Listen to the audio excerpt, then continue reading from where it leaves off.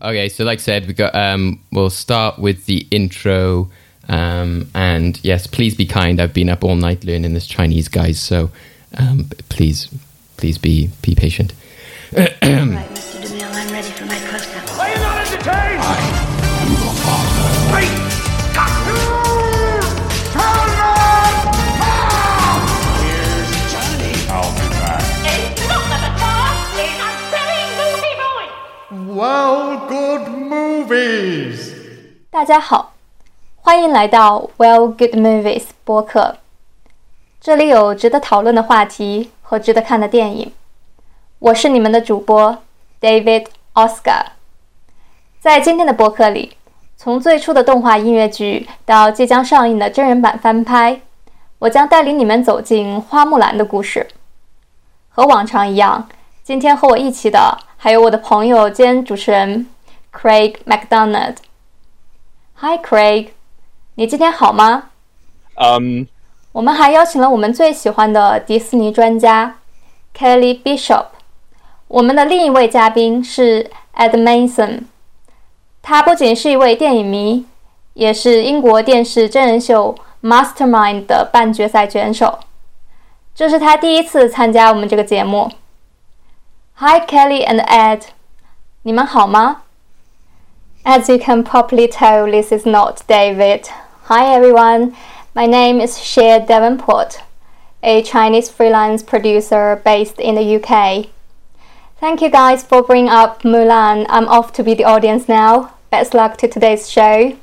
You may gain quite a bit of Chinese audience now, but hey, no pressure. Hey, I got you.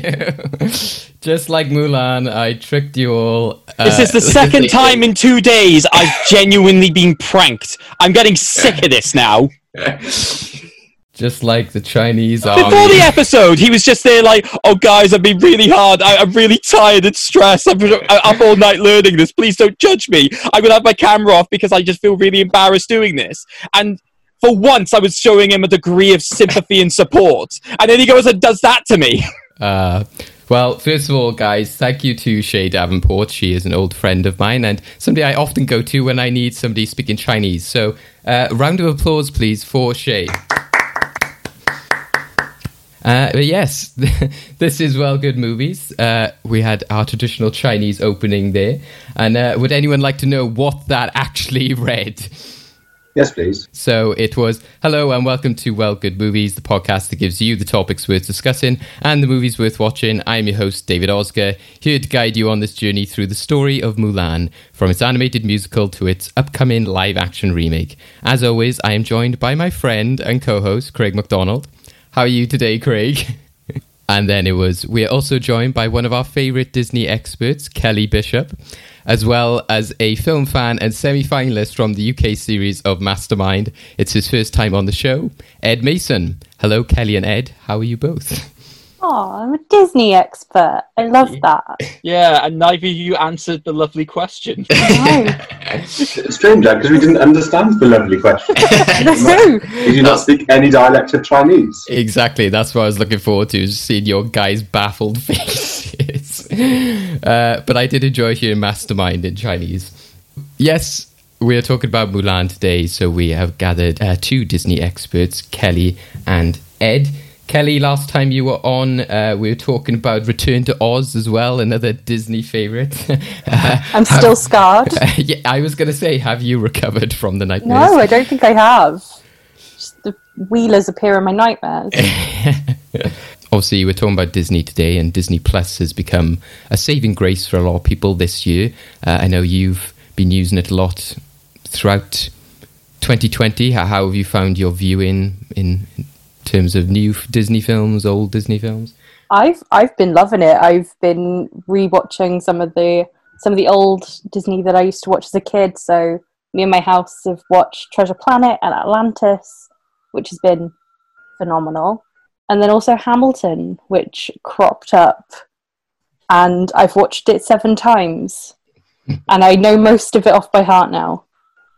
Yeah, that's true. That was quite a gift for this year, considering it, again, it was meant to be like a cinema release, which you would have had to pay for, but it's like, nope, here it is, part of your subscription, which is very nice.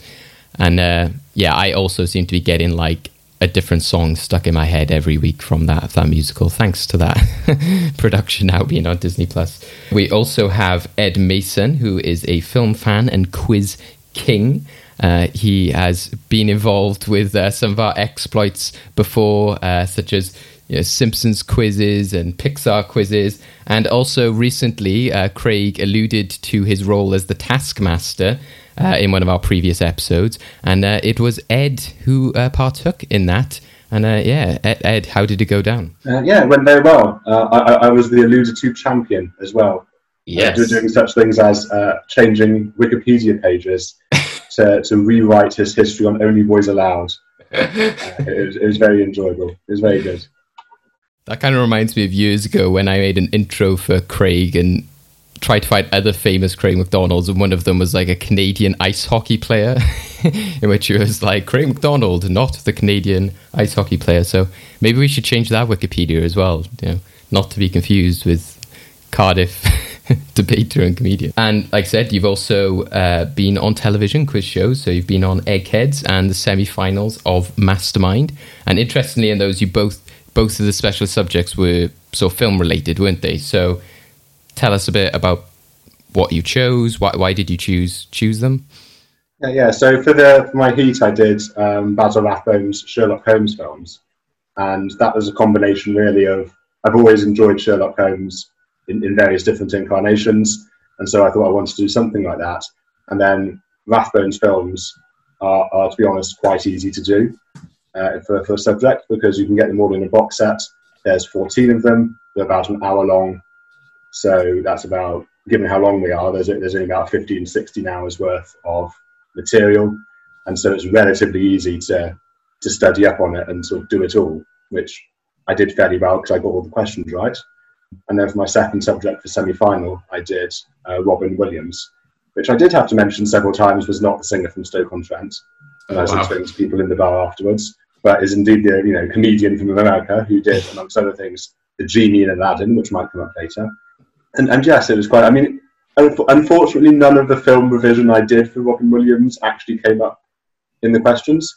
So I did write notes on Aladdin and Mrs. Doubtfire and Dead Poets Society and things like that. But unfortunately, they just asked those questions about his life. So I don't want to say all of it went to waste, because it's always good to watch Robin Williams films. But in the strict confines of the quiz, it was a bonus rather than necessary, but still a good bonus. I enjoyed that as well.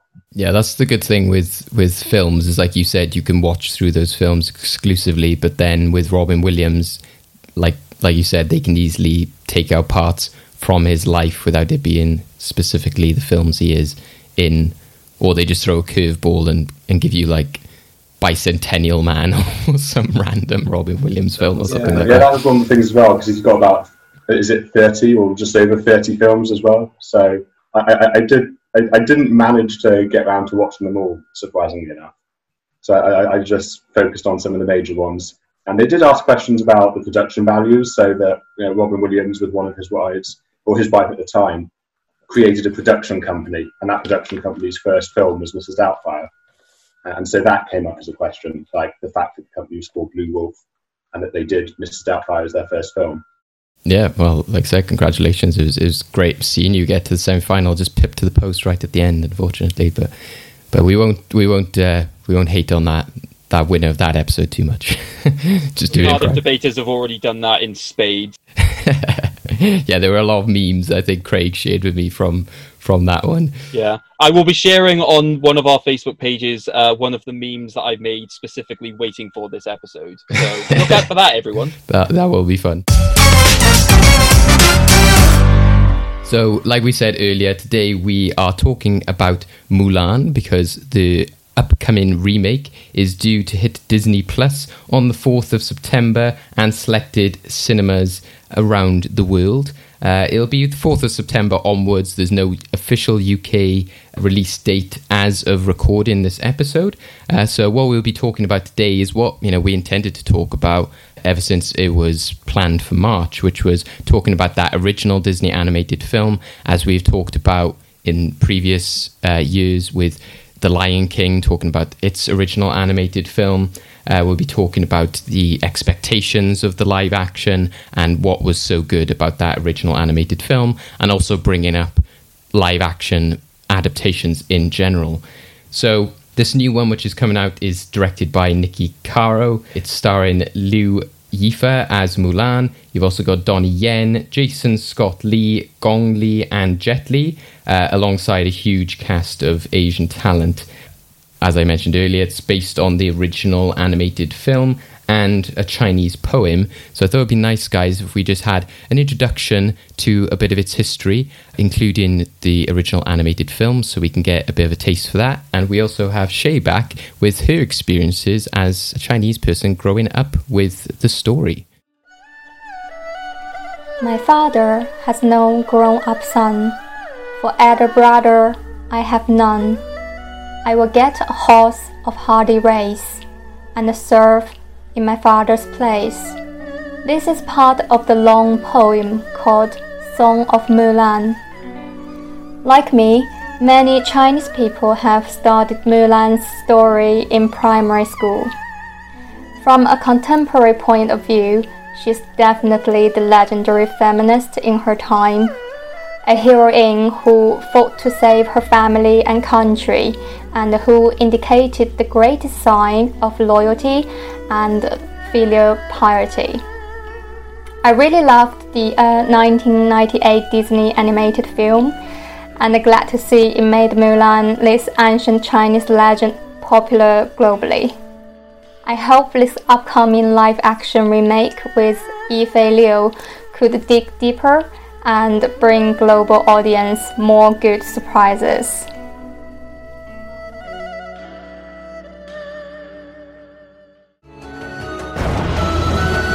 I've heard a great deal about you, Mulan. You took your father's armor and ran away from home, impersonated a soldier. But soon the world will know the great things you have done.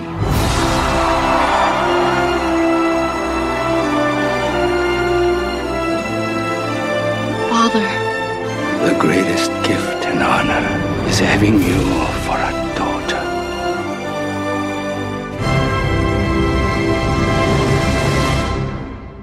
Yeah, so that was an introduction there from Shay about the original poem and her experience with the film, along with the trailer for the original 1998 animated film, which I always love going back to those original trailers, especially when you get, I was tempted to put in the Disney VHS one where you have the traditional sort of guy like, from Disney Studios, you know, coming soon on VHS. It always takes you back to the good old days. So this was directed by Tony Bancroft and Barry Cook. It starred Ming-Na Wen, Eddie Murphy, B.D. Wong, Miguel Ferreira, and it was, you know, the film that has then brought us to now, the adaptation that Disney is making, and it's a big part of their sort of Renaissance era, and one that's looked back on by fans, you know, with great admiration and nostalgia. Sort of mixes in with Beauty and the Beast, Aladdin, and then Hunchback, Hercules, those sort of later films that came before then. You got films that started to go more into the 3D animation, etc. So, like I said, we're going to be talking about the legacy of that original film, along with the expectations we have on the live action one. So, I'll start with Ed, because you said, you know, a big reason you wanted to do this episode is because it's actually, you know, your favorite Disney film. So I was just wondering, you know, what was the main reason that, you know, it's your favorite?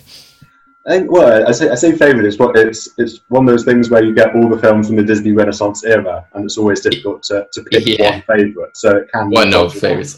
Like around this time last year, I think Aladdin was one of my favourites because I was watching that because of Robin Williams. But I think it's just for Mulan. It's certainly that as a character, like she's very independent and sets herself out very well. Like there's a reason why Disney had to, when they were putting her as a Disney princess, had to create a whole new category for reasons that you are a princess, right? Because for every other character who's a Disney princess, they are literally a princess, right? They're born one or they marry a prince. Whereas for Mulan, she doesn't marry a prince and she isn't born a princess. They had to go, doesn't have to heroism, because she saves all of China. And basically, yeah, she saves all of China. And if you're watching the film and like plot out what happens and who decides to do what, it's literally Mulan at every step of the way who saves her country, saves the army, and saves the day. Like there's no one else really helping her in that. She's the one that makes all the key decisions. She's the first one in the montage to actually get good. When they're all being made men out of. So yeah, I think she's just one of the best, most active characters in Disney, really. Yeah, and it was a good reminder to myself, like you said, about changing the rules, because the person I was watching it with when I was revisiting it was like, why is she a Disney princess? And I was like, is it because she's the Emperor's assistant? And then in the film, he's just like, she's just denies the job. And I'm like, oh, right, it wasn't that then. So like I said, thank you for reminding me that. But like I said, it's definitely become very infamous for changing the norm of the Disney stereotype. I remember myself in media studies, we did an essay comparing this to Snow White, because the female roles in those films are so different. So Kelly, as a female viewer, how have you always felt growing up with this film and looking back on it today? Yeah, I think Mulan really pushed the boundary a little bit by giving us that active female voice. If you look from even towards the newer films that we've got now, think Brave from Pixar, you've got even Frozen. I don't always say it's my favourite Disney film, but the female characters in that are quite active and they make choices for themselves. Mulan was the first one to do that, and the way that it shows making impulsive decisions and having to deal with the consequences as well. Mulan makes this very impulsive decision that she needs to do something and she needs to do it quickly, and then she'll deal with the consequences later. It's very much the idea of ask for forgiveness, not permission. And that's something that watching it recently, I've taken that message away from it a little bit more than when I was younger, and it was just like, oh, that's really cool, I can do what boys do. Yeah, and there's also that great element of people attach themselves to it because of, say, reflection. A lot of people take that song and that message and apply it to their own life. And I think when I was rewatching it, I realized how much you think at first it's this sort of typical cliche of, oh, I'm different and I'm this type of person. I'm not, like the dad wants them to be, say, girly and that kind of stuff. And they're like, no, you don't understand me. But it is purely that Mulan doesn't actually know who she is. She isn't quite sure of herself. And it's refreshing to see that there's a character that isn't like, this is who I am and I'm going to be really in your face about it. She is quite I don't know who I am. And, I don't know who I am when I look in the mirror. And I think that's what's really great, is that journey literally changes her. And by the end of it, she knows who she is. And again, it's not this big empowerment for, I'm this big tomboy sort of character, or that I'm this sort of big female beauty figure. It's just, she is Mulan. She is who she is. Yeah, I think as well, she comes across as incredibly imperfect, especially from the beginning of the film, where you've got her meeting the matchmaker and she's trying to write everything on the inside of her arm. Yeah. That in itself is okay, she's not Cinderella and Snow White, who are these archetypal Disney females who are literal perfection in both body type and the way that they act, the way that they sing as well. It's all very high and floaty. But Lea Salonga coming in to sing Reflection and the little bits in Girl Worth Fighting For, it's got a warmth to it. And I think showing a Disney princess who is imperfect and has flaws was quite a unique step for Disney. I think as well the fact that they just outright embrace that idea of honor stands her out, because that's one of the things that also sets her apart against the sort of rebellious princesses, is that they openly reject this idea of what honor is, but the fact that she's basically trying to just define that honor is something which I just like throughout the entire film, because it also just meant that I think that everything that she does, even if it's even if it's wrong, just still had like a massive amount of integrity that you can just buy into it. And just some of the lines that she ends up having throughout the film in terms of that idea of honor, like, they're just incredibly powerful and they just resonate with me. And a good chance for everyone to sort of pitch in what are their general thoughts, about the film and their reactions, anything that you think is a great takeaway from it. Because like I said, a lot of people have a lot of memories about this film. I know even, revisiting it, just thinking back at the promotional material about it, it was quite great to remember how impactful the teasers for the film were. I remember that they had that scene, which, I think was a big part of the pitching process for this film, which is her sat on that, statue, and it's in the pouring rain. And when I remember seeing that in the cinema, maybe seeing another film or another Disney film, and you were like, wow, what's this? And you were like, oh, Disney's going dark. And while that might not be the case for the entire film, it showed that they were going in a sort of like new and different direction. And I think it's really great that they embraced so much of the Chinese culture for this film. So they wanted to have that, the house, for example, is, very designed specifically with sort of Chinese homes in mind.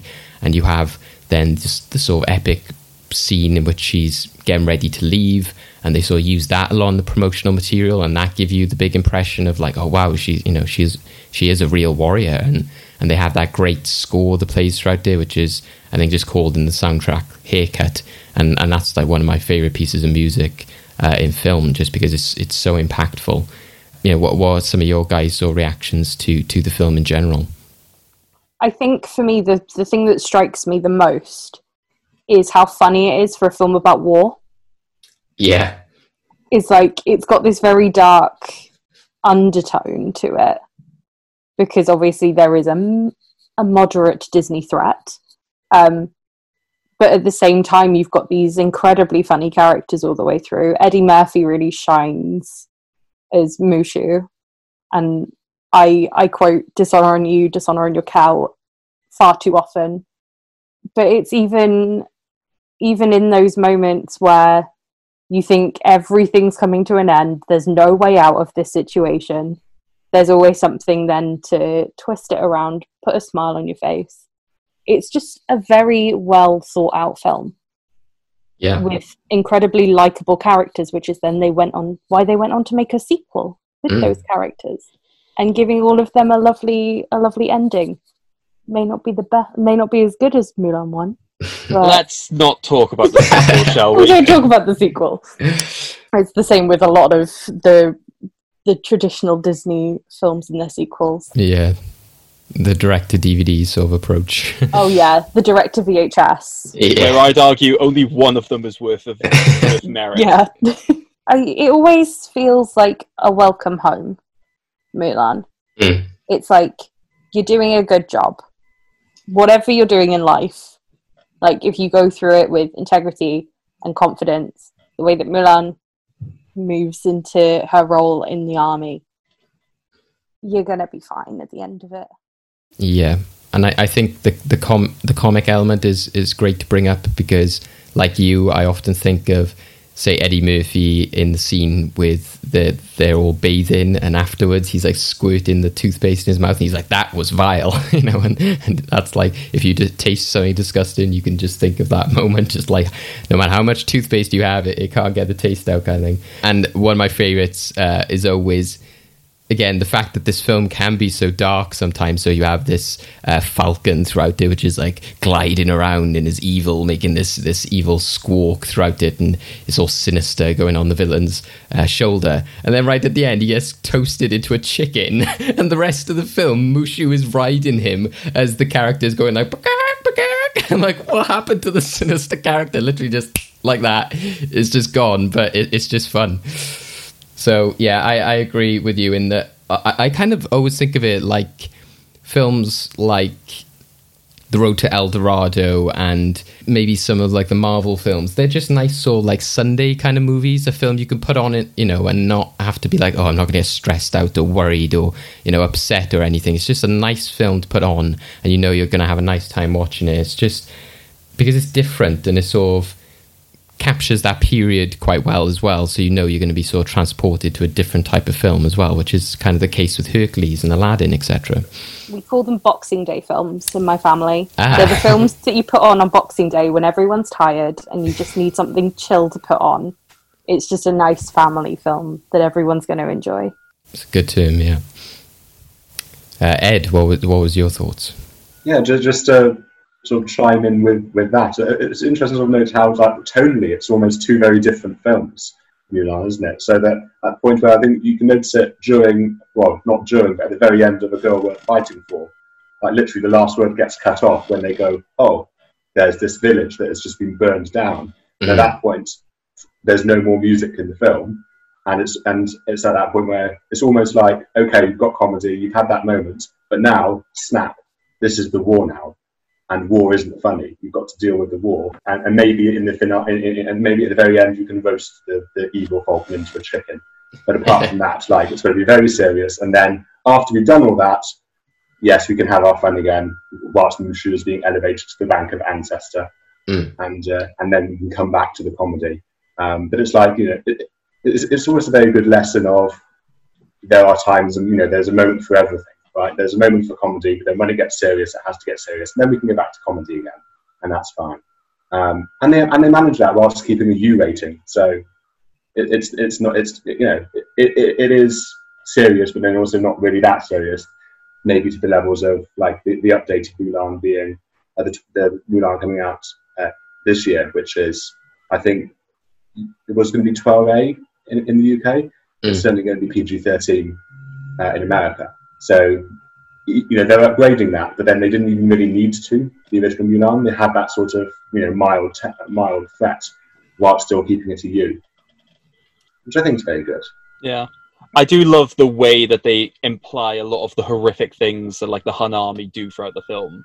Because obviously, I think the scene that Ed was talking about is great, but what I think adds to, like, the sinisterness of it as well is the fact that the entirety of, like, the original Chinese army is just lying there eviscerated. But also you have moments where, say, they send a messenger and they have the discussion with the archer. How many messengers does it take to send a message? Just one. And just scenes like that are just excellent. Yeah, so I was just about to say, you've also got the foreshadowing of that village burnt down scene where they've got the little, is it a doll or is it like a little tiny bear? Whatever it is, and it's like, you know, a little girl. You know, we should probably give that little girl her doll back.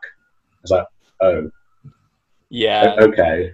They really don't pull their punches in terms of what they imply, and just the fact is because one of the things as well that I love about this film. This is going to sound like a weird thing to love, but I love its kill count.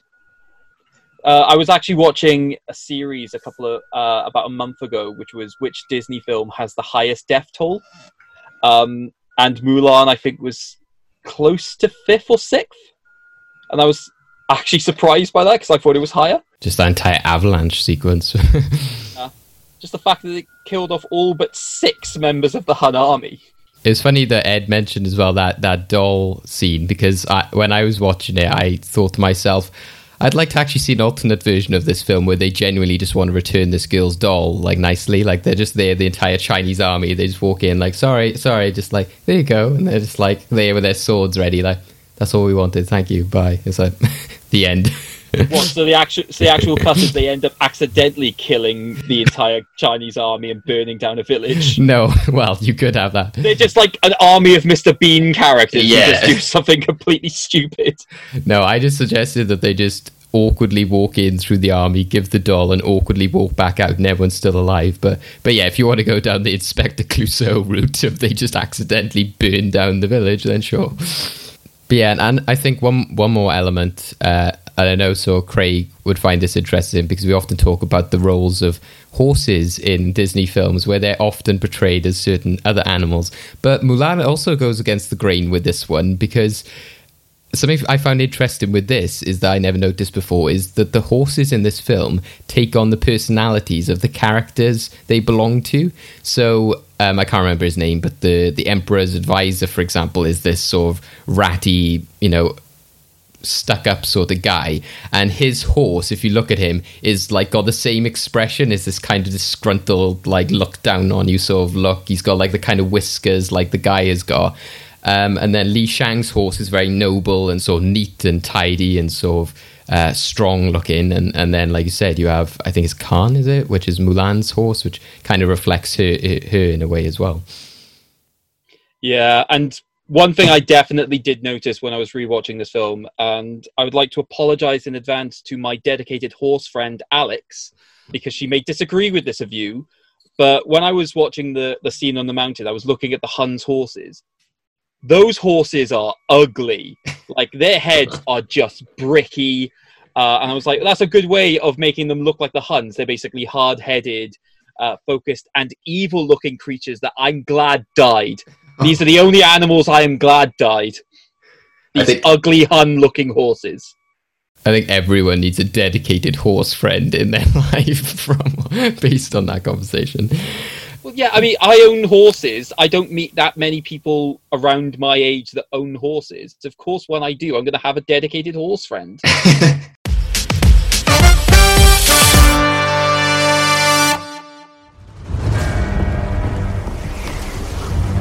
Close the gates!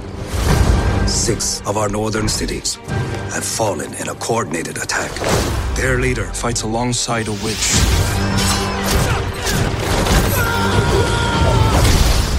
Crush these murderers, Your Majesty.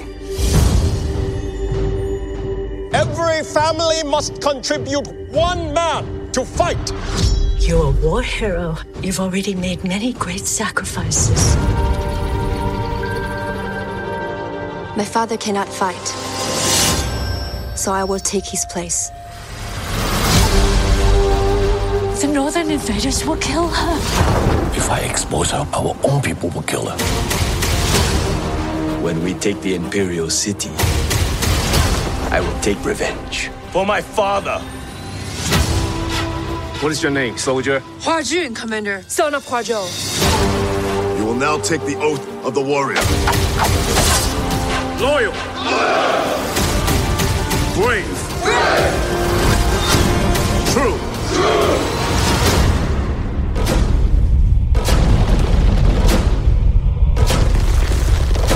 Release!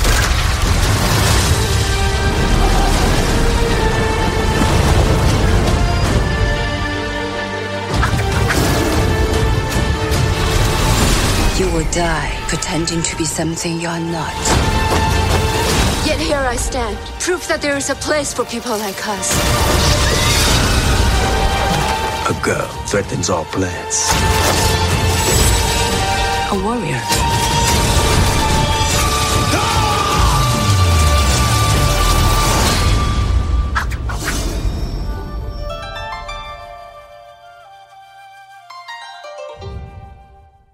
So yes, that is the trailer to the live action version, which is coming out this September. So like we said, when talking about the animated version, obviously there's a lot of elements to the original which have now been left out of this live action remake, which is up for debate whether that's a good or bad thing. So, Ed, what's your feelings on that? I know you were going to mention about Mushu and possibly the music. What do you think of sort of leaving those elements out of the story? I think it's probably fitting, given that they're meant to be trying to update it and make it less comedic. Like, they're trying to make it a 12A film, rather than a film that could get a U or even a PG. So for that sort of thing, it not being a musical, it's probably fine. Like, it alludes to what I was saying earlier about there being like 2 tones within the original Mulan, the original animated film. Of you've got the comedic part, and then you've got the serious part. And if they're trying to do the serious part throughout the entire film and make that the thing, then it probably just be about, I think it should be like there'd be a mood whiplash. And so it wouldn't be right to do that. So I think if they want to focus on the one, it's probably good that they do that. As for Mushu rather, given Disney's track record of doing CGI animals, I think it's probably best they just leave that well alone. So I'm perfectly happy with there being no Mushu. I completely agree. I'm fed up of the remakes basically having more and more things that draw direct comparisons to.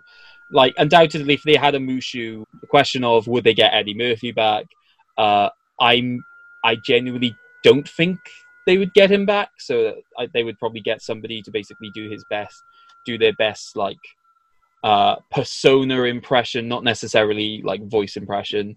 At which point everyone's just going, well, it's just not Eddie Murphy, so what's the point? At which point, if you're unhappy with just the lack of the original, then don't try actually just replicating it, and just try and give people something they actually enjoy instead, right? Because that's basic. I'll rant about The Lion King a little bit later, because that's all that film is to me. And I haven't actually ranted about that film on this podcast because I did it on a radio show instead. Oh, goody! I'm excited to rant along with you. Oh, good. But yeah, I definitely agree that that's an element of when you have a character like Mushu. If you can't get Eddie Murphy, like you said, what is the point? And if you do get Eddie Murphy, what's the point again? Because he's in that original film, and it's that idea of, say, with Beauty and the Beast, for example, which again we'll get onto later, but people are like, I'm trying to think of a recent example, I think, where there is like another upcoming live action Disney remake, and people are like, oh, this person would have to be back to play that character. Hercules and Danny DeVito. That's it, yeah.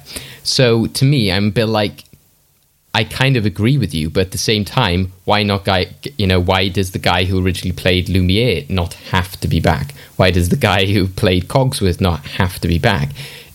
All of that, is what is in my mind. So it's, again, the same thing, because I feel that they embody the characters. Just because they're not as big a name actors, I don't see why we should sort of just toss them aside like that. And I think, yeah, it's also what Ed said, is that this film is clearly trying to be its own thing. It's kind of trying to be like a martial arts epic, which I think is often a good case for films like Kelly mentioned earlier, Treasure Planet and Atlantis being made, because they could be quite well adapted into live action because they have very action-orientated elements.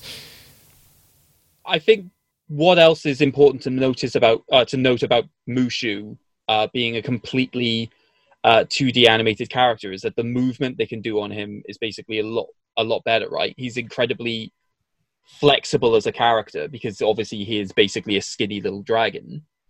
I don't think any amount of CGI would be able to get him to a point where he would be moving in a way that wouldn't just freak everyone out. It would just basically be the line from the original, like, my ancestors have sent a little lizard to help me. It would actually just be a little lizard. It'd be like a little, just be like a little gecko looking sort of thing. He'd either be too much or not enough, I think is what it would be. It would either be he's a literal lizard and he won't move around the same way that we used to the 2D Mushu moving, or it would be that case of we go 3D, we make this really bendy skeletal kind of figure for it, wrap it up in whatever textures they do, and it would just move in this really bizarre way that would draw you away from everything else that they're trying to do. Yeah, and going back to the colour elements of the original, I think one of the people who were talking about Mushu said that they wanted the primary colours of red, yellow, blue, because it's often colours associated with children and toys.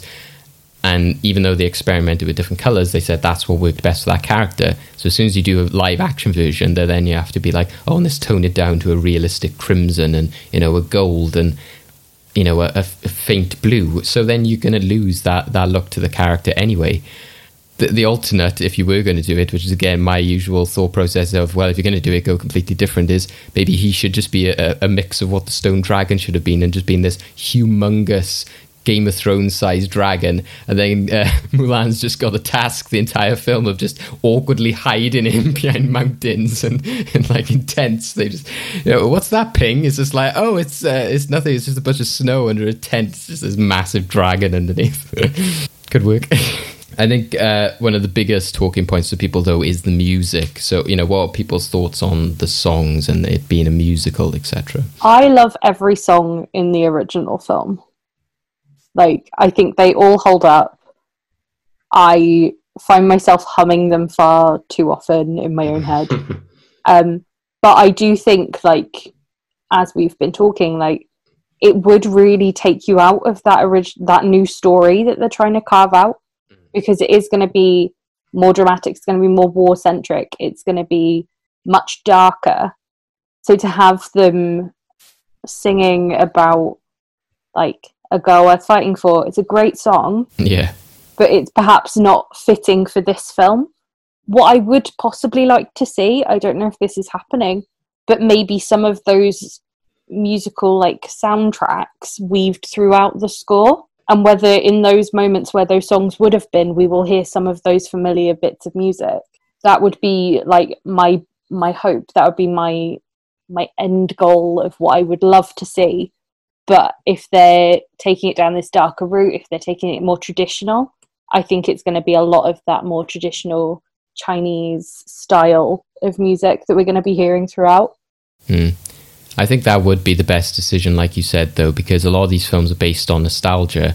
And I think while a lot of these other films have been very heavy-handed of being like, oh, well, let's literally do that song again, I think what better way than how, say, The Force Awakens, you know, centered its advertising campaign of like, oh, you're going to hear the Leia theme and the Yoda theme in new ways, and everyone gets really pumped up about that trailer because it's taken them back.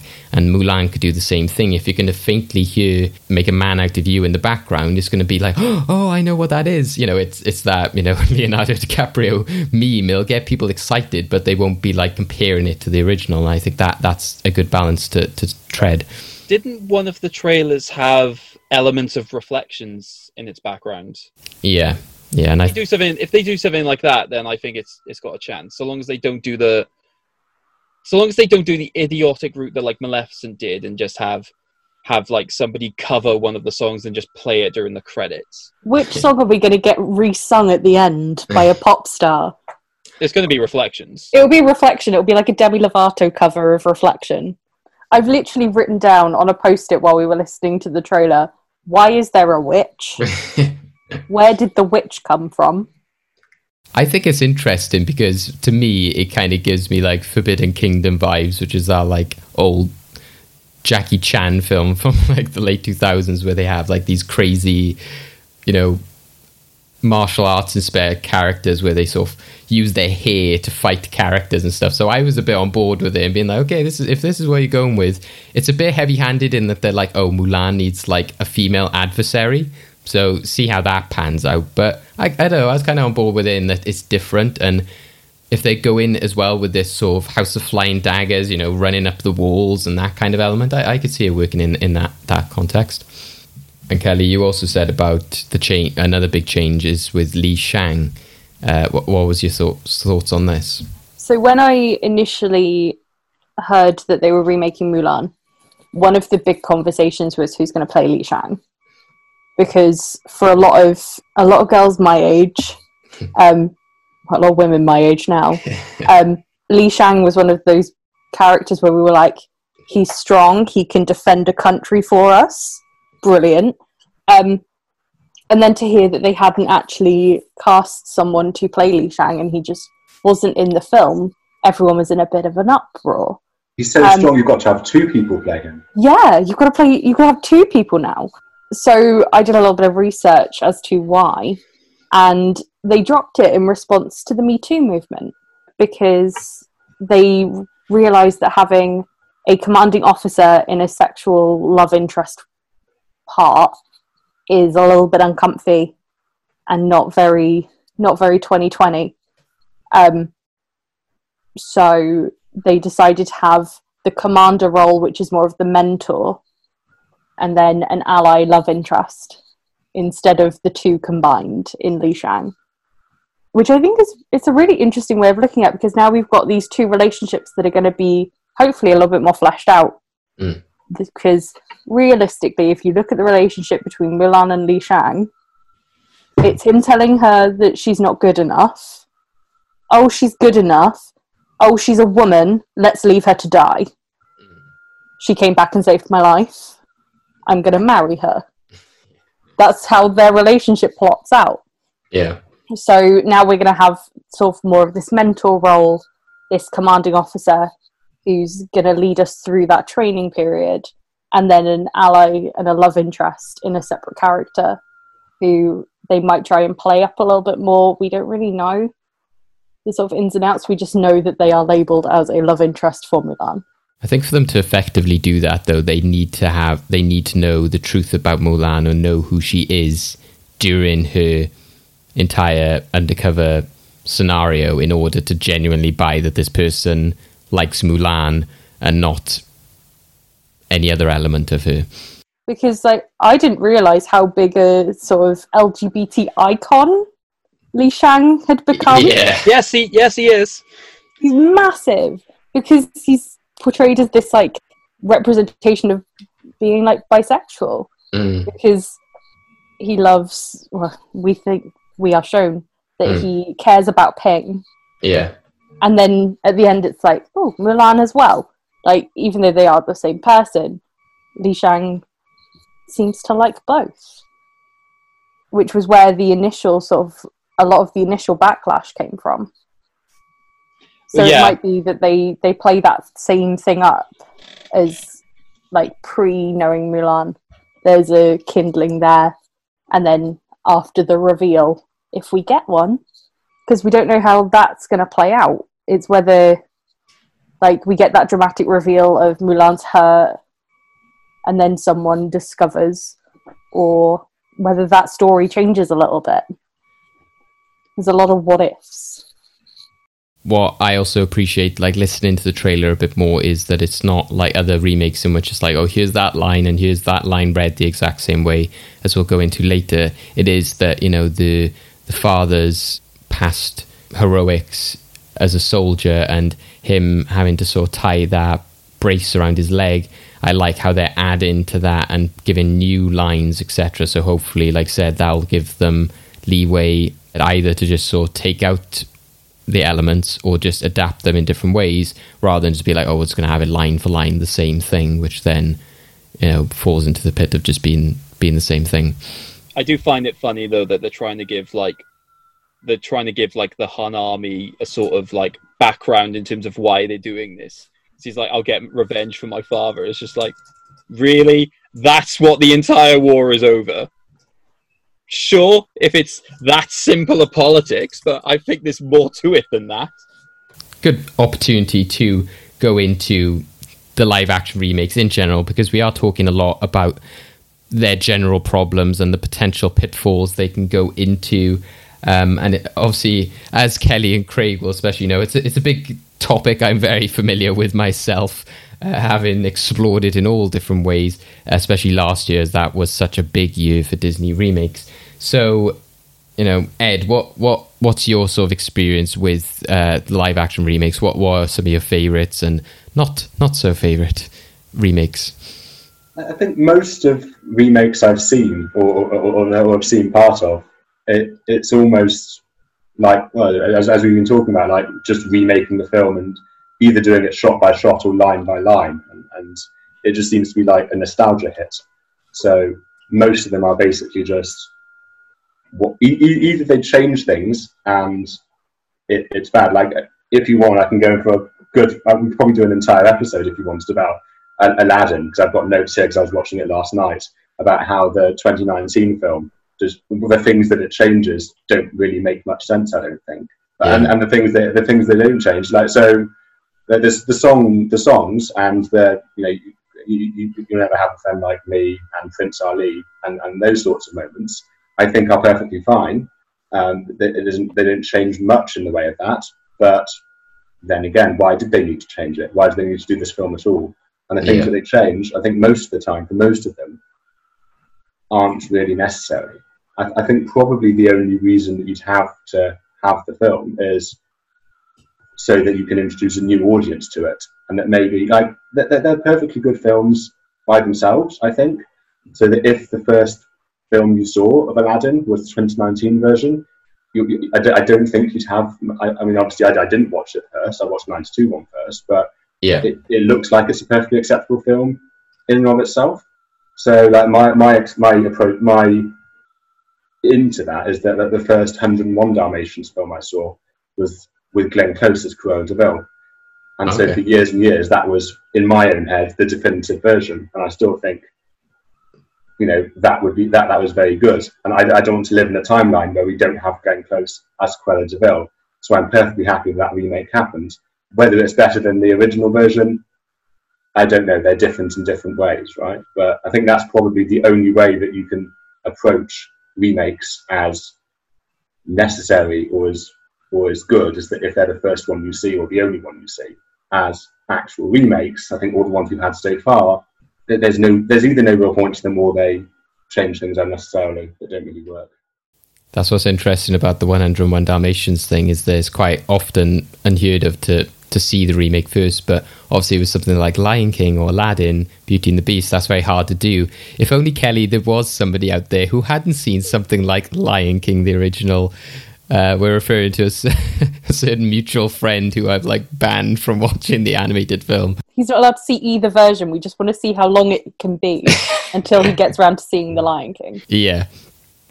But yeah, I was interested as to how somebody would react to that Jon Favreau version without having seen the original, especially because it is so based on the original one. But yeah, and you mentioned, Ed, with Aladdin. For me, I think a lot of it is based on how it looks initially. So after Beauty and the Beast, I was very okay, I'm done with this kind of just remake the entire thing, word for word. And also I didn't like that element of this add things, but if you want to see a good explanation, and Craig will back me up on this, on why you don't need new elements, just look at the Lindsay Ellis video on Beauty and the Beast about why you don't need to add certain elements to the story.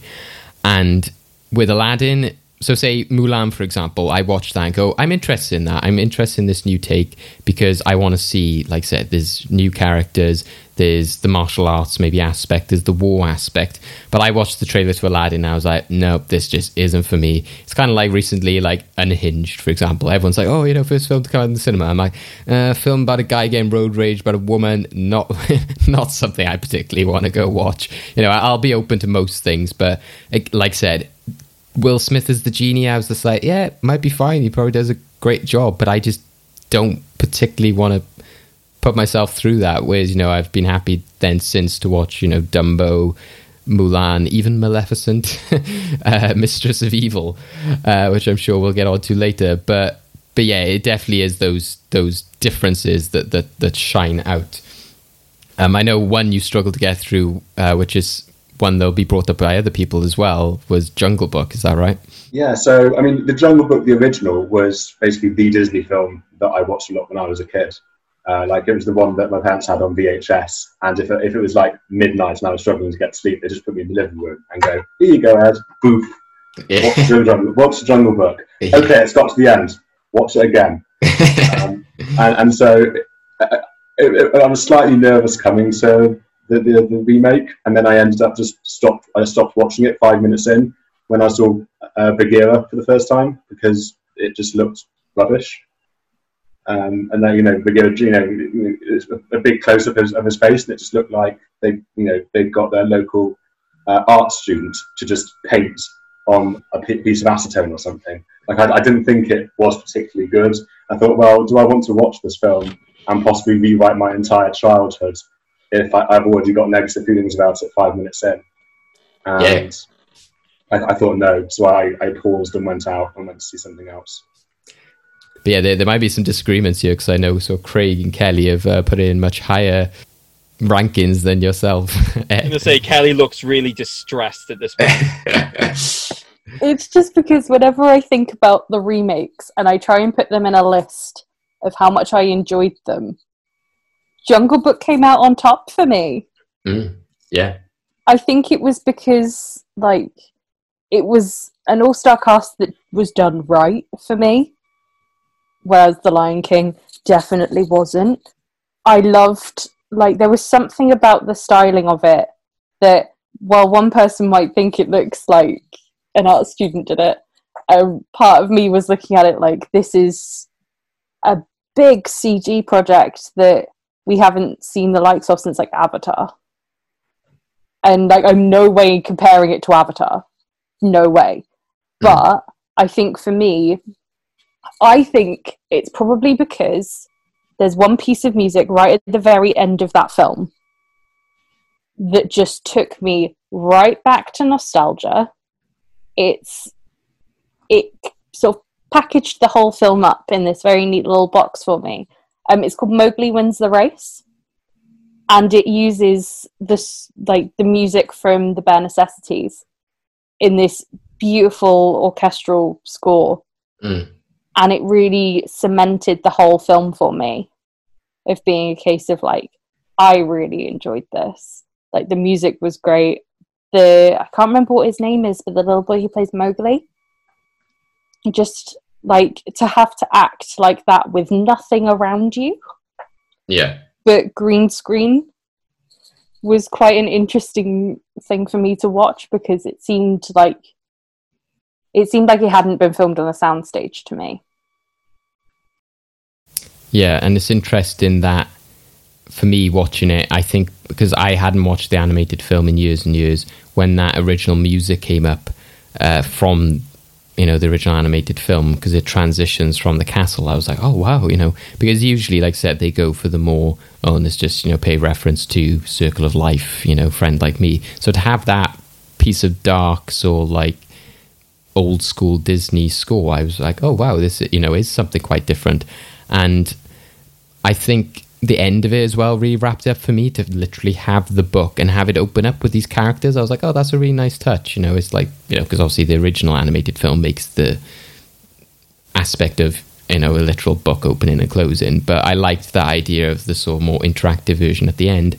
And listening to Scarlett Johansson's version of Trust in Me, I was like, I almost want this in the film, but then I almost love it because it's not in the film. I'm constantly in a battle in my head, because they have Want to Be Like You and Bare Necessities in there, but they don't have that in there. And I'm like, I like the version of it because it's different, and they play it up as this sort of like the jazz room sort of version of it. But yeah, it's almost then better that they don't just like do it beat for beat of like, let's just add these songs in.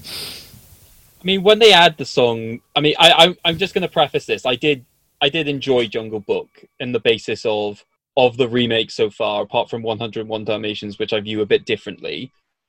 Jungle Book was just simply the one I hated the least. I do have there are significant problems with it. I think Idris Elba as Shere Khan, I think, is a complete wrong decision.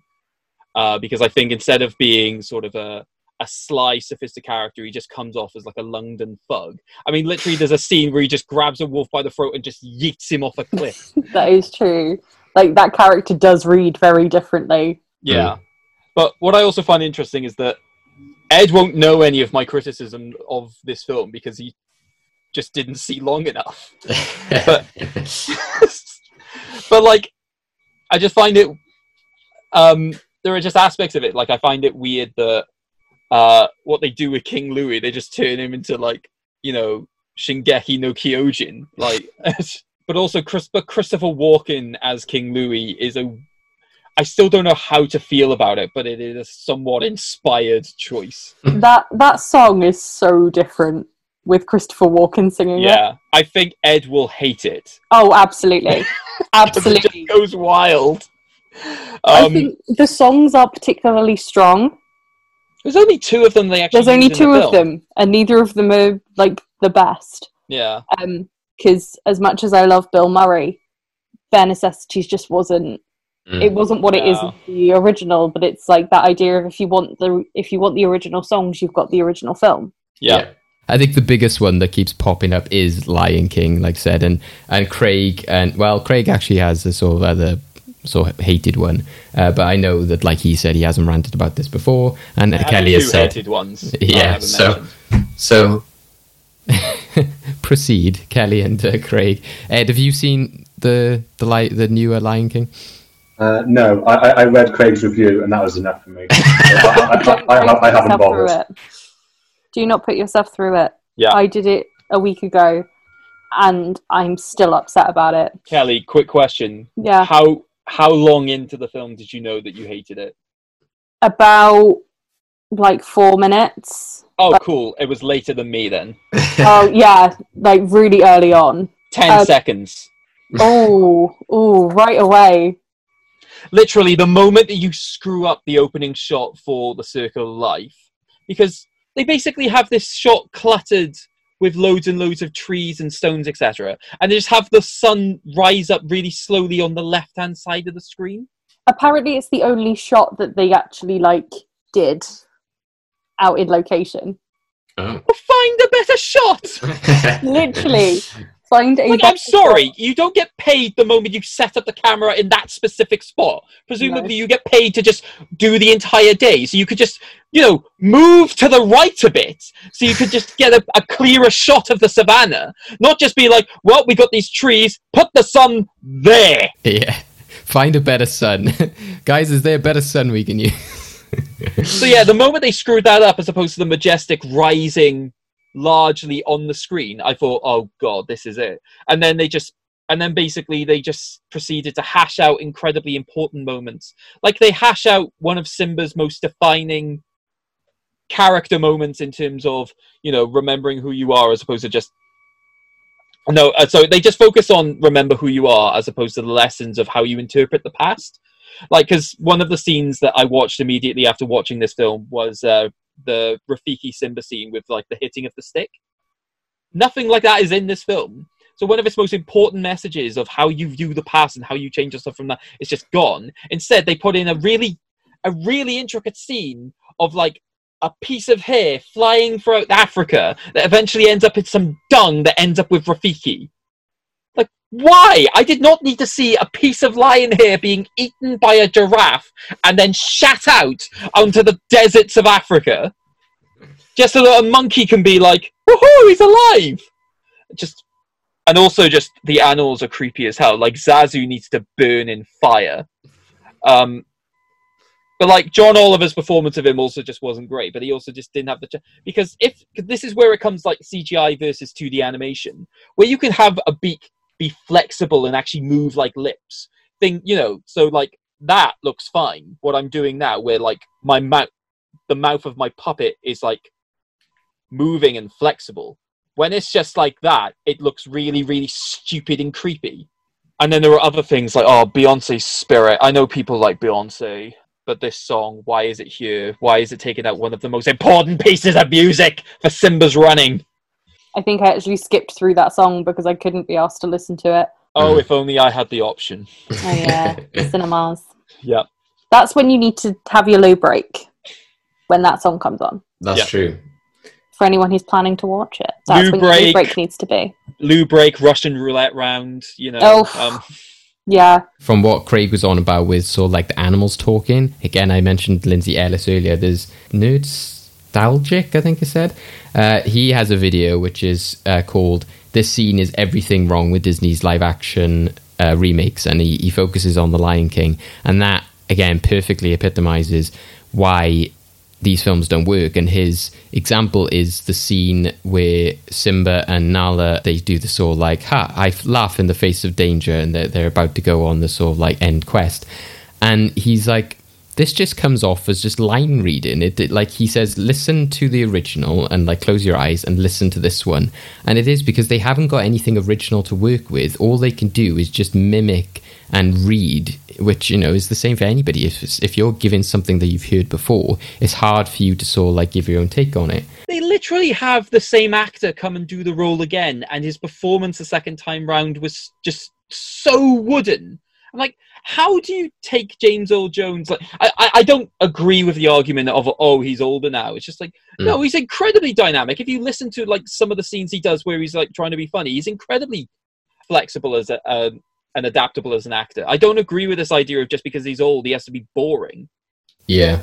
And it's also the element of technical aspects, and he brings this up, and it links into what Kelly was saying about Jungle Book. I think they balance it quite well there, but to me, Lion King just seems purely like a tech demo for Disney. So kind of how Elliot said in our last 2 episodes ago about Netflix, about how The Irishman was kind of how they could prove themselves in terms of de-aging technology.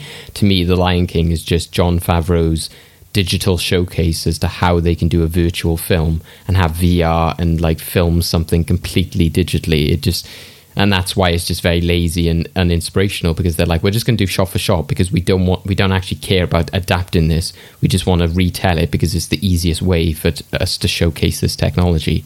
And then you just lose all reason for doing it, kind of thing. My favorite thing about Disney is villain songs. Disney villain songs are my favorite thing that Disney do. Be Prepared is the worst. I don't know what they did, what they were trying to do, but it didn't work. I feel we knew this was coming up. I think me and Craig kept silent on it because we were like, we know it's coming. I think possibly, maybe part of it was trying to remove the Nazi imagery. But if you're gonna do it properly. Don't do the whole King Undisputed, Respected, Saluted. But talk it. Yeah. No, I want to see Scar lose his absolute shit over the hyenas. I'm sorry. Where was the personality in any of them? I kind of just lost them all entirely. Yeah.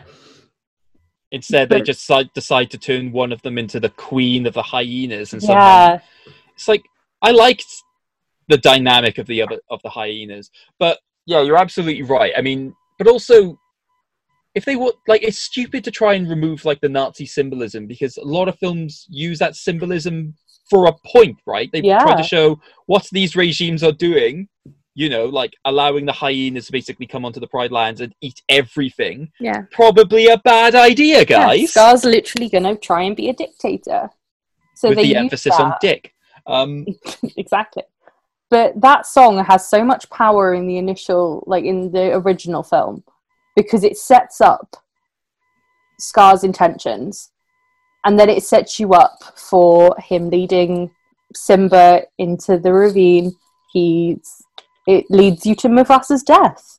And then from then on, Scar's the bad guy. But to give us a song that has no feeling behind it, I don't feel like Scar's angry enough throughout Be Prepared. I don't feel like he's just doing something irrational and going, I'm going to kill my brother now. It feels very much I have to sing this song. It's the fact that at the end, he's just be prepared. Be prepared, 4 times. Yeah. And I can't listen to it. It's again the casting, as great an actor as Chiwetel Ejiofor is, it's it just seems like he's just a sort of he plays this villainous character and a lot of things, let's just chuck him in. It's was there actually a reason for how he's good as Scar though? And it shows as well how you lose so much from the ultra realism of it, is that again, the video talks about this as well, in talking about believability. You don't believe that a lion can talk and a bird can talk, and so when you're seeing that through an ultra realistic lens, it makes you takes you out of it even more, because you're I know that's not real, whereas the person in this video makes a sort of comparison to something like Thanos or characters like that, in which you have no basis to compare it to in real life. And yeah, I think that the problem with the live action Lion King is that they've limited themselves then to, we can't have epic green smoke coming out of the ground because that wouldn't happen in real life. So you lose all the drama of that song from that as well. And like you said, yeah, they don't have to have the Nazi imagery, but why can't you have green smoke? How do you create a film with a series of feline main characters that could be the worst film of 2019 with a load of feline characters in the same year that Cats was released? So Ed, have we changed your mind about whether or not you're going to watch this film? No. I'm shocked to report no. No, you haven't. Yeah. But yeah, I was intrigued then because, like I said, Ed brought up 101 Dalmatians. So at the beginning, so on the sort of positive side, what do you think is the difference with that adaptation which makes that work compared to what we've mentioned with Lion King and Beauty and the Beast, etc.? Because to me, when I think back of it, I don't really see it as that's the exact same story. It kind of plays out quite differently, doesn't it? Yeah, they do basically do their own spin on it. So one thing we've been talking about, fantastical recreations, they don't try and do that with 101 Dalmatians. They don't have dogs talk. They still have the same sort of emotional subplot. They still, they train the dogs well to look like they're really sad when the puppies have gone, and you can believe that they would go and try and find them. And they still manage to get the Twilight part to work, even though they can't explain what it is. It just feels like fairly supernatural. And maybe you've got the kiddie explanation of, well, of course all the animals can talk to each other. That's just what happens in life. Yeah. In film land, if not in life at least. So I think possibly just that, and then also you just got good actors. So you've got, as I said, as I alluded to, like Glenn Close, probably the definitive version, I think, of Cruella de Vil. I don't want to live in a time where that's not a thing, where we don't have that, where we don't have her as Cruella, and then just a better fleshing out of the human characters, because that was the thing I realised watching the animated film later, was that the humans are basically nothing in the original film, right? Like it's narrated by Pongo. Pongo's pet is the human, and they're basically just side characters who exist to give them food and to give a reason why the dogs exist. Really, is that because they've been bought and are owned by the humans. Like the police don't really do anything. The humans can't really do anything in terms of finding what's happened to the animals. And Roger sort of understands that Cruella might have kidnapped the puppies, but apart from that, there's not real much else to it. Whereas in the remake, it's much better. Like it's more fleshed out. Anita's actually, you kind of understand as well why Cruella wants to create this coat, because she's a fashion designer and that's her thing, and also she's slightly psychotic as well. She gets the idea from Anita sort of giving her, unintentionally giving her the idea and showing her the picture of her dogs. So it makes more sense than just, they knew each other at school and for some reason have kept in touch, despite the fact they're really, really dissimilar. Like from the original animated film, it doesn't make much sense to me why Anita and Cruella still know each other. Whereas in the remake, well, one of them works for the other one and really, really hates her boss, but that happens sometimes. It's the devil's way Prada of the Disney world. The devil's wears your pets. I think what's important to note as well with 101 Dalmatians is also just the time in which it came out. I think the big problem with all of the remakes that have come out recently is they've basically come out, because they've come out in the same generation, it's easy to pick up on where they are basically just trying to be cash grabby. Where because 101 Dalmatians was so far back and it was basically one of like the original like remakes, but because nothing happened so far after that, it's first of all, just going in, it's easier to view this film with a sort of, there's an element of care and love that's going into this. And Ed is absolutely right. One of the things I loved about that film is the fact that the dogs are just dogs. Like the fact that they go through the effort of training the Dalmatians to do all of the actions that they need just makes it a lot more engageable.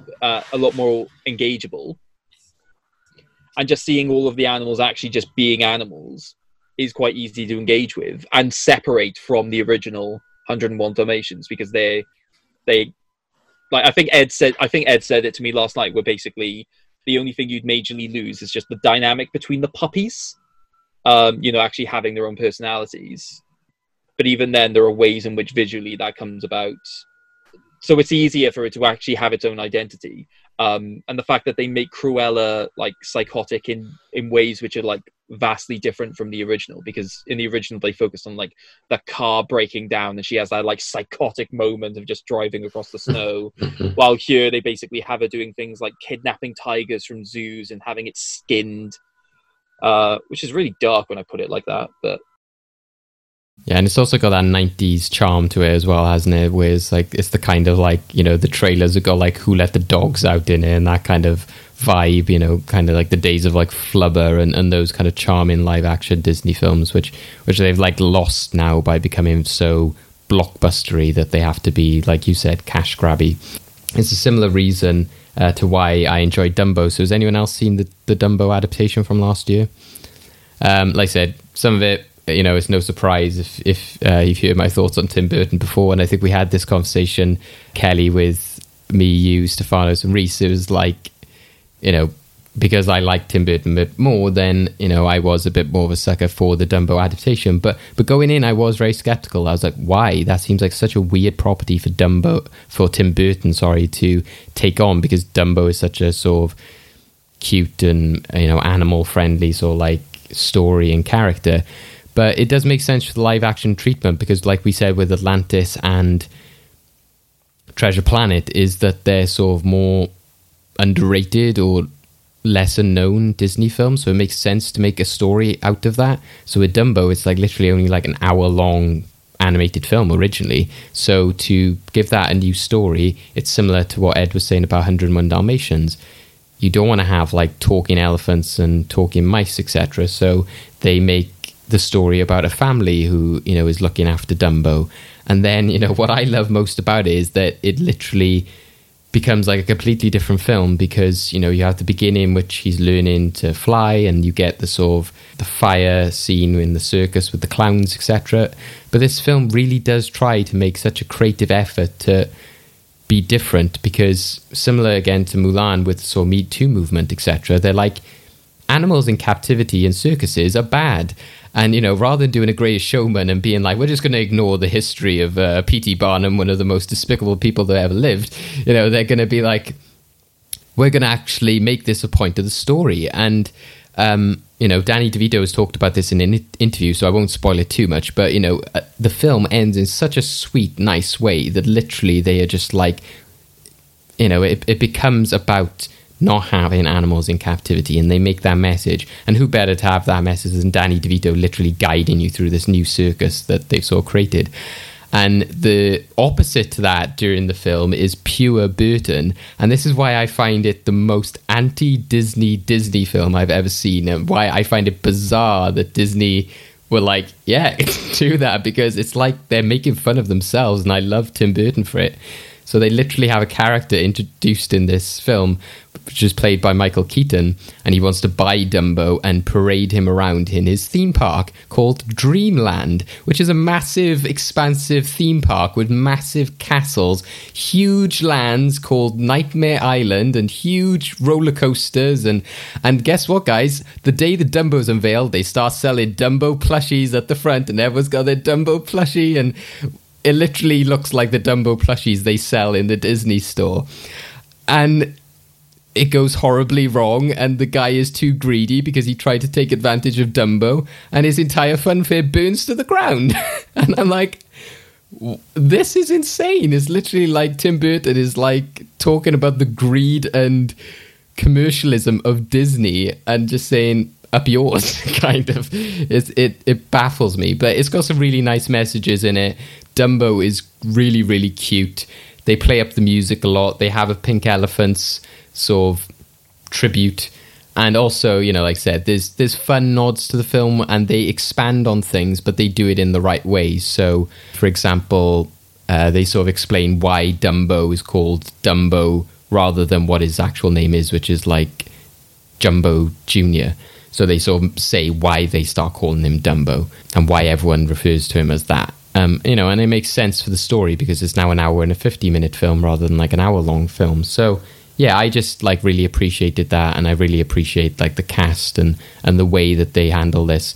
There's a scene in it as well where like somebody comes along like, yay, Dumbo can fly, and let's get the champagne out. And Danny DeVito's like, no champagne for the baby, no alcohol for the baby. So just being like a great reference to the original film in which Dumbo turns drunk, literally like, no, that is not acceptable to get a child drunk. So that's why that's what my favorite one, because they literally take a different take on it, but still with the appropriate nods to the originals. You had me until you mentioned Pink Elephants. For some reason, Pink Elephants, I have such like a really vivid memory of it in my head. Oh yeah, and it's terrifying. And I don't know why. It's nowhere near as it's literally just like it's like a reference more than okay, that's all right then. They do it that's as more. Fine. They do it. You might like it because it's actually played like a synchronized display. So there's a bit of they don't do it They don't do it in water, but they are doing it sort of like... We love a synchronized swimming reference. Yeah, exactly, yeah. So it's more... Yeah, it's not as creepy as the original animated. It's not all the bubbles. Yeah, it's not all the bubbles coming to life. That's good, thank God. It's more like Danny Elfman's score is used to be a bit more dreamlike rather than being like pink elephants. Where you're like, oh God. So yeah, I enjoyed it, and I like I said, I recommend people check it out because it is like a good adaptation, and it's currently on Disney Plus. For the movie vault this week, I think there are two clear entries. I think, as we've discussed before, films that trigger our conversations and have a big legacy, such as Mulan, definitely deserve to go in there. And definitely, from the get-go, we could have sort of announced that, as we did with Sunset Boulevard in our Noir episode. So I think everybody would be agreed with that. But I think from our discussion, personally, I felt that there was a standout in terms of the live-action ones. But what are your guys' thoughts? If you're about to say Dumbo to like stroke yourself ego, yeah, I'm going to say that yeah, everyone agreed on that film that nobody else watched, that that film should go in. No, I felt the 101 Dalmatians because, like I said, I think Ed put it perfectly in that it is a different film. It's got some, care and attention to the original. And like I said, I'll admit, like Craig said, that Dumbo does have a lot of Disney wokeness to it, which I think they pull off a bit more because it's a good director, but it's still there. Whereas, like I said, 101 Dalmatians doesn't have that. And like I said, we wouldn't want to lose Glenn Close as Cruella. That laugh is just infectious. Any film that can get me through writing my uni essays the day before they're due, after the Britain's Got Talent finals, deserves to go in the movie vault. And you just have the fun of, just actual animals, rather than just weird CGI animals. Yep, I agree. Yeah, fully agree. Okay. Going into the movie vault this week then is Mulan and 101 Dalmatians.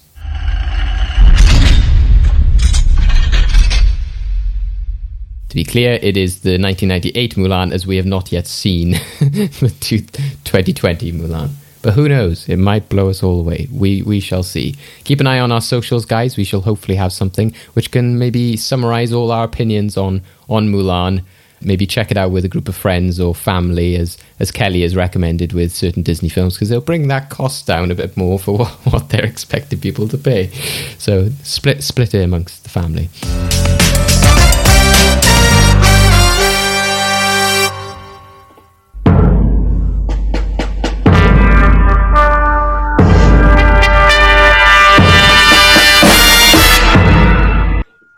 Yeah, just give me flashbacks. Yeah, that's a good thing to do. Thank you. The flashbacks for Ed. It's fine. Yeah. That has nothing to do with the actual endgame. Ooh. Okay, endgame time. So one of the things that the remakes often try to do is basically self-censor themselves in terms of taking out a lot of things. And what ends up happening with these films on international distribution is they'll face additional censorships. To basically mean the foreign markets can be, met better. What I also find is that a lot of censorship can be funny. So I thought we'd have a crack at that in today's game. So welcome to the Disney bleep test. Basically, what has happened is I've taken various clips from various Disney films, and over certain words, they have been bleeped to imply something different. So what I want you to do is I basically want you to listen to the clip, and I want you to tell me the words that have been bleeped. So the way you'll do this is you'll send it to me in a private message. What I think is important to note is that some clips will have multiple words. Sometimes it might be that same word has been bleeped a few times. Sometimes the bleeped words will be different words. I will make it clear what you need to send me. Okay, so if it's like a clip that has the same word bleeped 3 times, I'll say there's only one word in this clip. Okay? Okay, are we ready? So in this first clip, we go to Pixar with Ratatouille. So there's technically only one word in this, but it's basically a word and then like the word ing equivalent of that word. If that makes sense. If that makes sense to people. So it's a word and then it's conjugated in some way. Yes. So it's not That is a smarter way of putting it, Ed. I wish I'd thought of it. Okay, here we go. Amusing title. Anyone can What's even more amusing is that Gusteau actually seems to believe it. I, on the other hand, take f***ing seriously, and no, I don't think anyone can do it. I love Ratatouille. Why must you do this? strong opinions from Anton Ego there. Oh, Stella. Okay, so both of you have replied that you believe the words are cook and cooking. I hope so. Please. Okay. I wasn't expecting that to be so funny. Oh, wait, they get better. Oh, I can't wait. This is going to be great. Okay, so is it cooking? Yes, it is. Yay. Here's the original. Chef Gusteau's cookbook. Anyone can cook. Climbed to the top of the bestseller list. But not everyone celebrates its success. Amusing title. Anyone can cook. What's even more amusing is that Gusteau actually seems to believe it. I, on the other hand, take cooking seriously, and no, I don't think anyone can do it. Yep, so they're both correct, and because it's one word but two different forms, you both get 2 points. Yay. Excellent. Okay, so now we go over to a film that Ed is very fond of, Aladdin. This will be one word that you're looking for. So good luck. You will order the princess to me. But you're so old. The princess will me. It's not that much better than the original, but okay. Oh. Yeah. Yeah. It's this or another word. No, I hope Okay. it's this one. So it's okay. So we have our first divergent. Oh. Kelly thinks it's obey. Ed thinks it's marry. Yeah, that was the other word that I had in my head. Kelly. Yeah. Ed. So here's the original. You will order the princess to marry me. I will order the princess to... But you're so old. The princess will marry me. So Ed is completely right, both in his answer and that it's not that much better in the original. So that's 1 point to Ed. Excellent. Okay, now we come over to something a bit more current. So we have Moana. So this is a story being told by the grandmother to a group of small children, where I think things get a little bit explicit. There are 2 words you're looking for. Someone who would journey beyond our reef, Maui, to restore Te Fiti's heart, and us all. Oh, thank you, Mother, that's enough. Wow. That plays out appropriately. I'm just not sure what the first one would be at all, so I just put a word in. Okay. So I can't even know really what the sentence was. So, oh well. Just make there you go. Why not? Okay.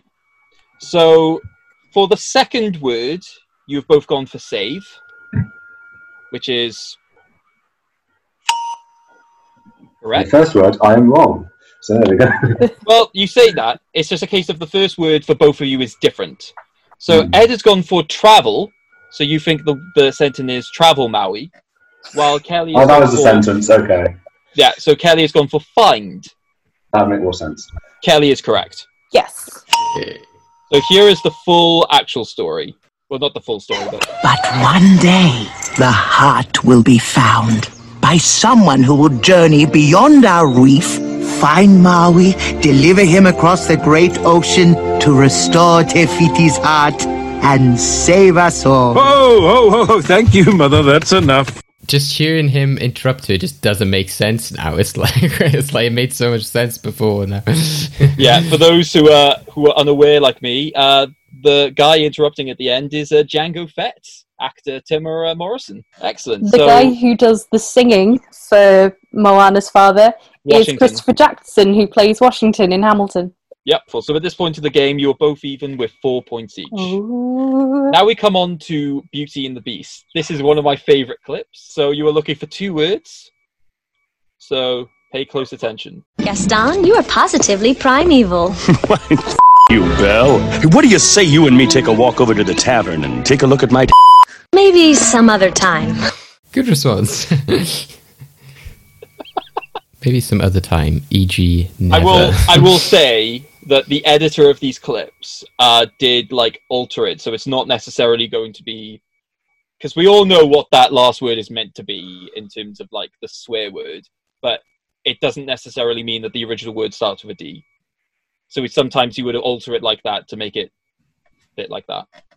This is where I'd like to give a shout out to the actual editor of all these clips, which is the YouTube channel Ninja Panda, who basically has gone through a wide variety of films, not just Disney, to do this. So if you have some childhood memories you want destroyed, go visit Ninja Panda. Okay. I'm so stuck. Okay. So both of you believe the first word is thank. Yeah, makes perfect sense. Yeah. I'm going to hate myself for getting this wrong. So Kelly has gone for collection, which is... No. But you said that yours doesn't fit, and I think Ed's is probably a worse offender than that, because he's got eggs. I just remembered the 5 eggs challenge in Taskmaster so much. I just couldn't remember now. David is the closest. David, would you like to tell them what you said?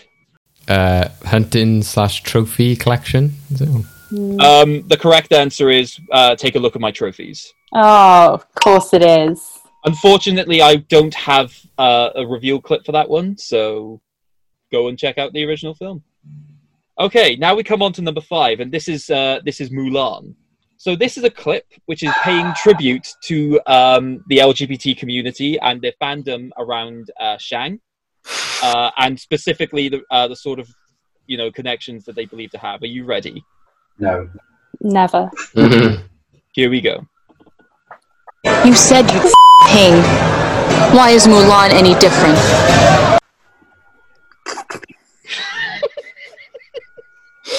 Oh, I had to take a second.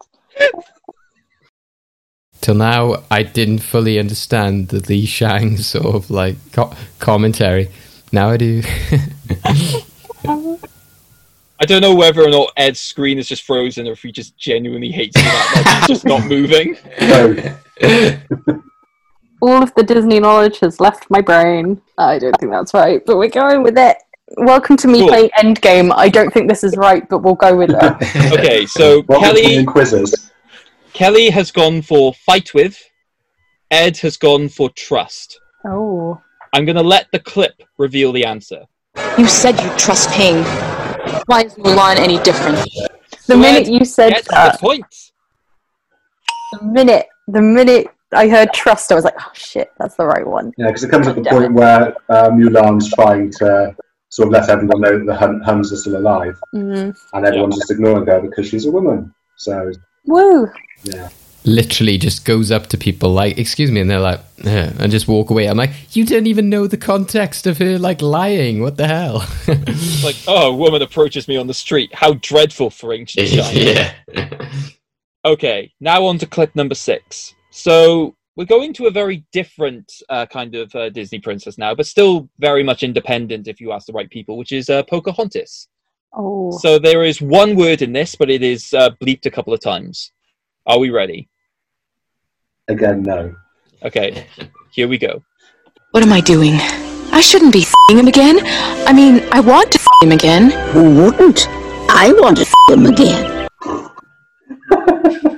Oh, Grandmother Willow, why?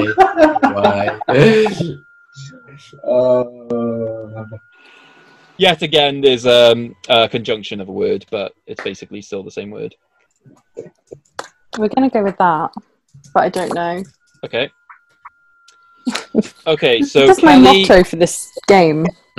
Right, so Kelly has gone for follow. Ed and David have gone for see. Ed and David are? Yeah. The other option was meat, but... Yeah, that's basically mine too, yeah. What am I doing? I shouldn't be seeing him again. But should I see him again? Well, I would. I want to see him again. Sadly, no reveal clip for that one, but okay. So next up, we go back to Aladdin. I heard this and I couldn't resist. Of course you couldn't. I can't take it anymore! If I gotta choke down on one more of those moldy, disgusting soon I will be Sultan of that aggregated twitch. And then I stop the down his throat! Oh, you're going to hell, Craig. You're going to hell. Hellfire. It's one word, by the way. One word. Yeah. You know what this all gives us flashbacks of? Gilbert Gottfried reading 50 Shades of Grey, which everyone, if they haven't witnessed, should absolutely go check out after this. Okay, so David has sent me an answer. Ed has sent me an answer. I'm lost. Like, I don't even think I want to even make a guess. Okay, if you want to pass, you can... I'm going to pass it. I had a clue, but I was like, that's too obvious. No, I'm going to pass it, because I have no clue. Okay, well, I'll allow David to give the clue, but if you get it, I'm only giving you half. Polly. A cracker. Yeah. Ed, is it a cracker? Yeah, I believe so. Oh, madness. Yeah, it's a cracker. A mouldy old cracker. I haven't seen Aladdin in a long time. Yeah. Okay, so now we come to the final clip, and I'm sure everyone's here is happy to hear this. This is the one we go over to Big Hero 6, and it's Baymax. Are we ready? No. I cannot deactivate until you say you are satisfied with your. Well, then I'm satisfied with my.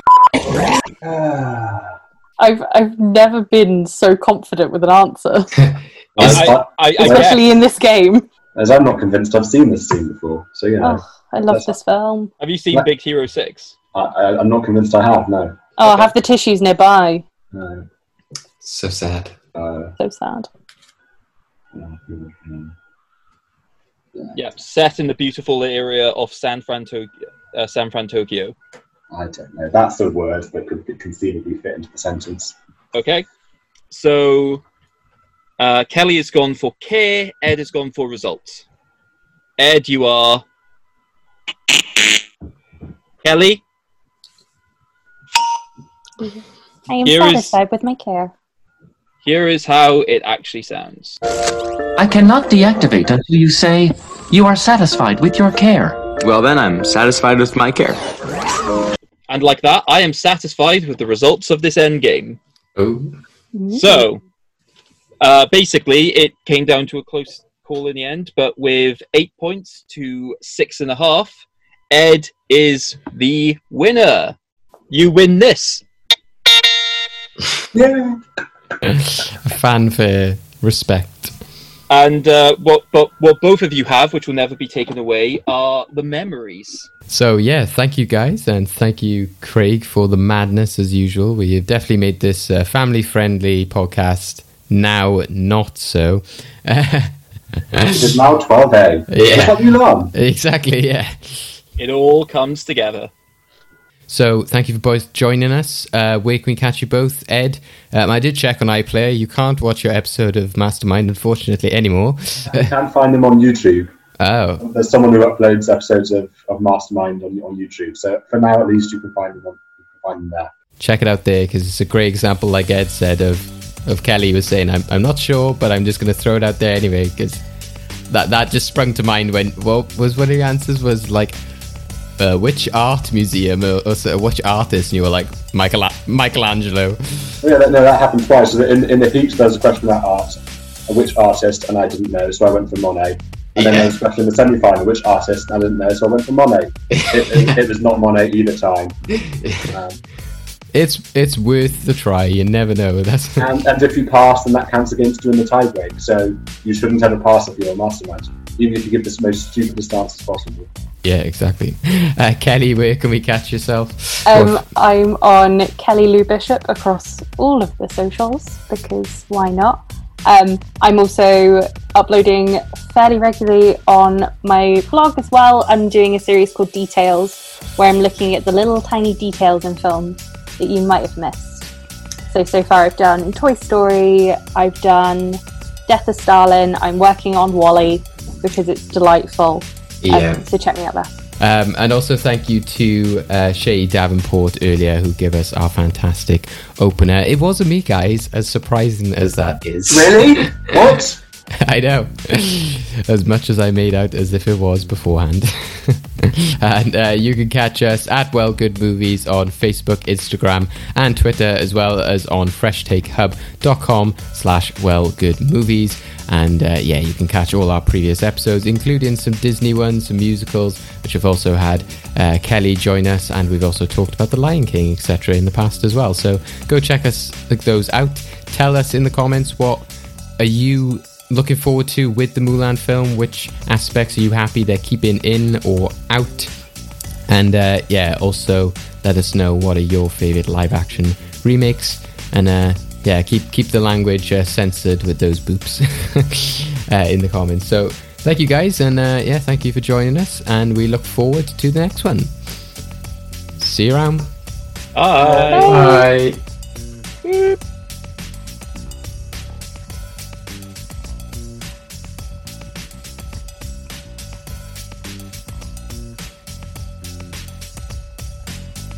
I'm so stuck. Okay.